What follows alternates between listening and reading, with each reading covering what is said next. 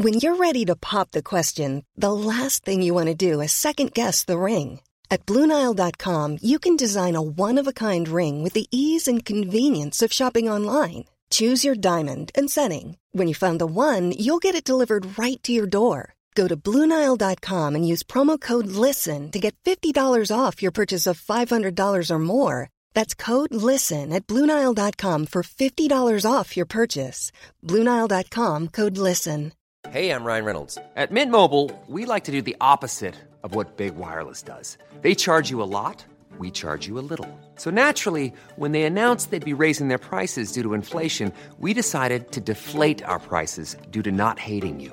That's right. We're cutting the price of Mint Unlimited from $30 a month to just $15 a month. Give it a try at mintmobile.com/switch. $45 up front for 3 months plus taxes and fees. Promo rate for new customers for limited time. Unlimited more than 40 gigabytes per month. Slows full terms at mintmobile.com. Burrow is a furniture company known for timeless design and thoughtful construction and free shipping. And that extends to their outdoor collection. Their outdoor furniture is built to withstand the elements, featuring rust-proof stainless steel hardware, weather-ready teak, and quick-dry foam cushions. For Memorial Day, get 15% off your Burrow purchase at burrow.com/acast and up to 25% off outdoor. That's up to 25% off outdoor furniture at burrow.com/acast. Du lyssnar på Dekonstruktiv kritiks julkalender. Jag är Aron Flam. Idag ska vi se vem eller vad som döljer sig bakom lucka nummer 9. Nämen, är det en stämningsansökan? Till mig? Det året kom julen redan i april 2018.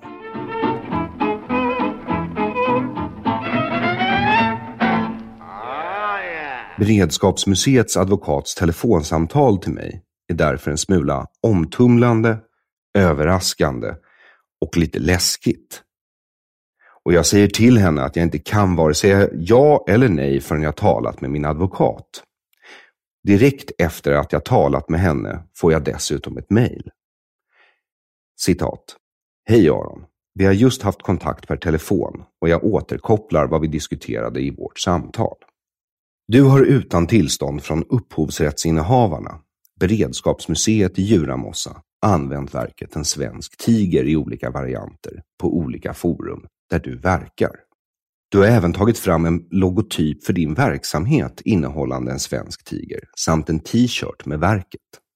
På fråga på ditt Twitterkonto som du har fått tillstånd att använda verket har du svarat nej.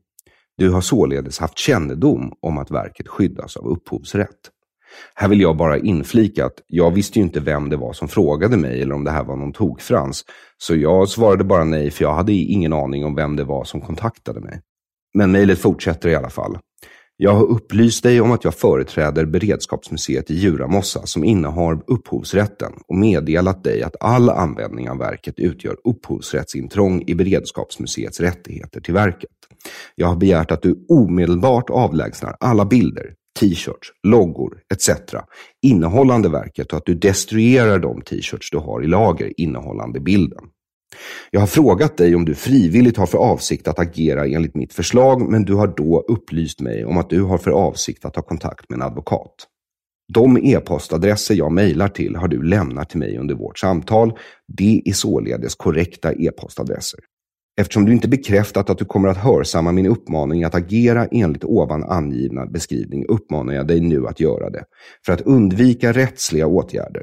Du får 7 dagar på dig att ta bort alla bilder, logotyper, t-shirts etc. med tigern, vilket är fullt tillräcklig tid eftersom du själv administrerar dina konton och använder dessa dagligen. Du har inte heller meddelat att du skulle vara förhindrad att agera de närmsta dagarna. Om du agerar så som föreslagits behöver jag inte inleda någon rättslig åtgärd och ärendet kan därmed avslutas. För det fall du kontaktar en advokat välkomnar jag direkt kontakt med din advokat. Du kan skicka mitt e-postmeddelande till denne så har vi kontakt istället.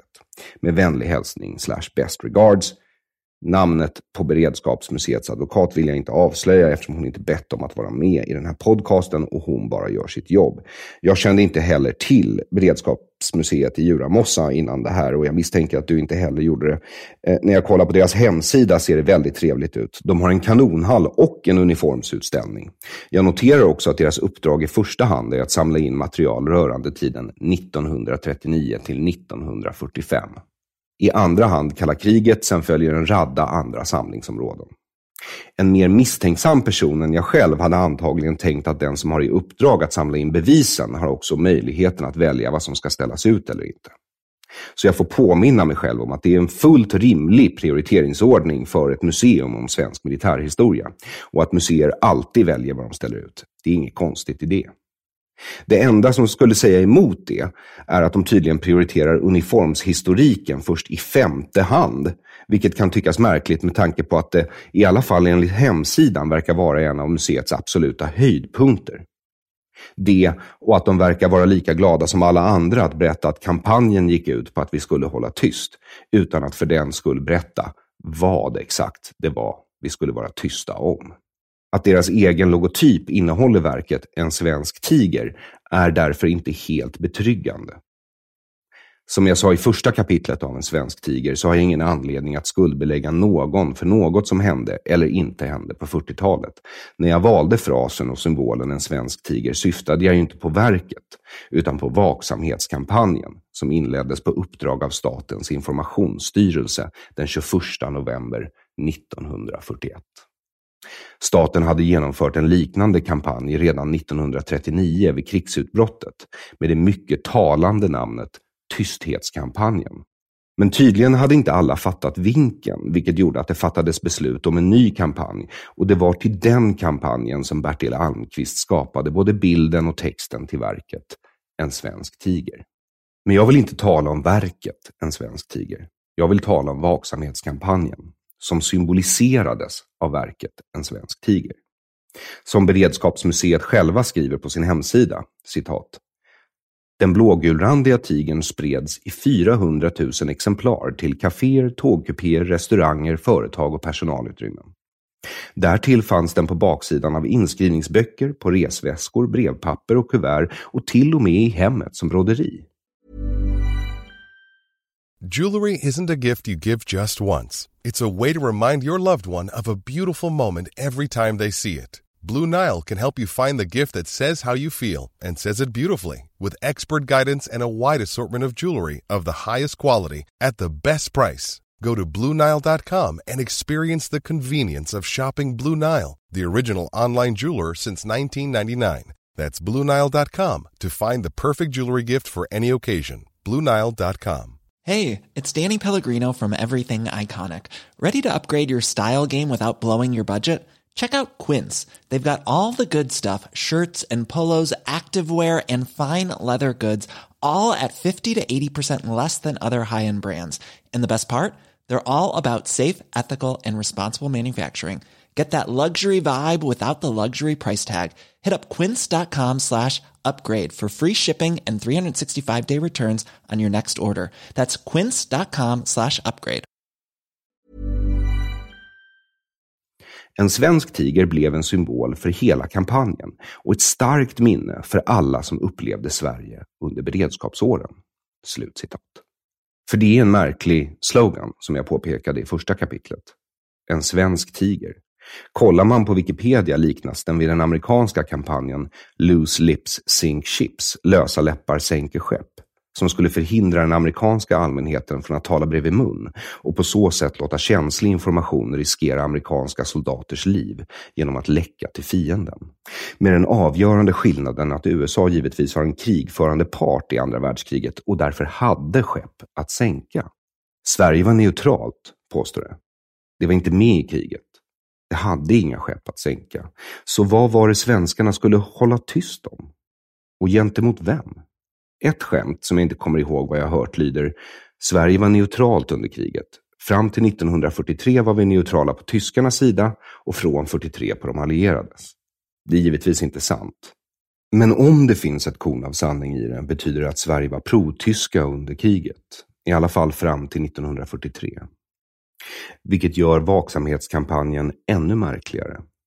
För om Sverige stödde tyskarna fram till 1943 innebär det ju att när vaksamhetskampanjen drog igång 1941 hoppades vi alltså att tyskarna skulle vinna kriget.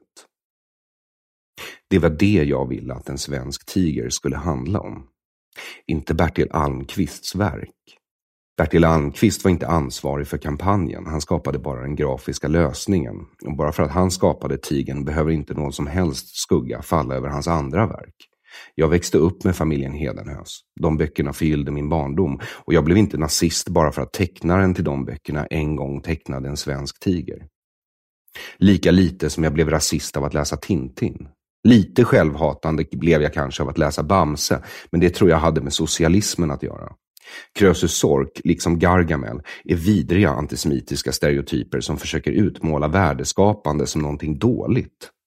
Oavsett om det är legitim bankverksamhet som Krösus Sork kanske eller kanske inte bedriver, eller om det är att försöka göra smurfar till guld. Men faran lurar överallt. Gargamel försöker alltid fånga dem. Jag hatar smurfar! Och den svenska tigern kanske är skapad av Bertil Almqvist. Men vaksamhetskampanjen är det som sagt inte. Den är en händelse i Sveriges historia.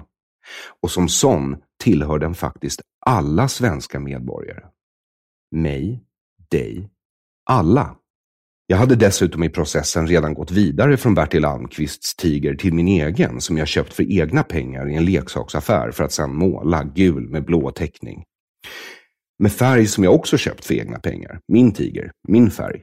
Likt en renässansmästare i kreativ extas stod jag sedan med penseln i hand som en fäktare och duttade i mitt anletes svett tills tigern var klar. Skälet är att jag ville ha en tredimensionell tiger till mina fotokollage, de jag gör som omslag till avsnitten som innehöll följetongen som brukade heta En svensk tiger. När jag fick samtalet från advokaten blev jag först skärrad, det ska erkännas. Ingen gillar att bli stämd och jag har ingen större lust att lägga alla dina Patreon-pengar på en rättegång. För även om det här är en yttrandefrihetsfråga för mig, är berättelsen i sig viktigare. Jag måste få ur mig den. Den tynger nämligen mer på mitt samvete än hotet om stämning. Hittills har det mesta av dina pengar gått till research. Resor för att knyta kontakter och intervjua folk som Dave Rubin eller Ann Heberlein, där jag måste säga att resan till LA kändes lite mer exklusiv än resan ner till Lund. Inget illa ment, Ann. Men Palmer slår dimma som en öppen cabriolet slår hala kullerstensgator från medeltiden vilken dag i veckan som helst. Jag har redan lagt ner löjliga summor på väldigt ovanliga och dyra böcker som research för just det här projektet som brukade kallas för en svensk tiger. Senaste exemplet heter Paying for Hitler's War, The Consequences of Nazi Hegemony for Europe. Den kostade över 700 kronor och jag köpte den för bara ett kapitel skrivet av en enda forskare. Känslan av att läsa det kapitlet, att veta vad du har betalat för det kapitlet, är ren lyx. Alldeles oavsett om det är bra information eller inte.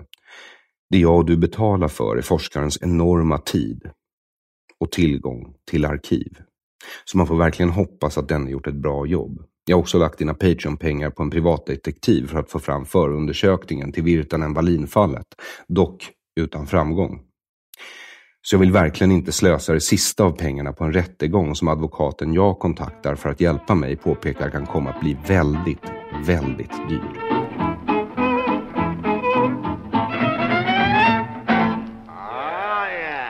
Tack för att du lyssnar på Dekonstruktiv kritik. Jag är Aron Flam. Vill du stötta Dekonstruktiv kritiks arbete, och det vill du, så kan du göra det på patreon.com/aronflam, patreon.com/aronflam i ett ord, via PayPal, med Bitcoin eller på Swish 0768 94 3737. 0768 94 3737. Du kan och bör också köpa boken Det här är en svensk tiger och boken Älskade public service som jag skrivit tillsammans med Jens Ganman. Till nästa lucka, det vill säga imorgon, ha en god tidsenhet.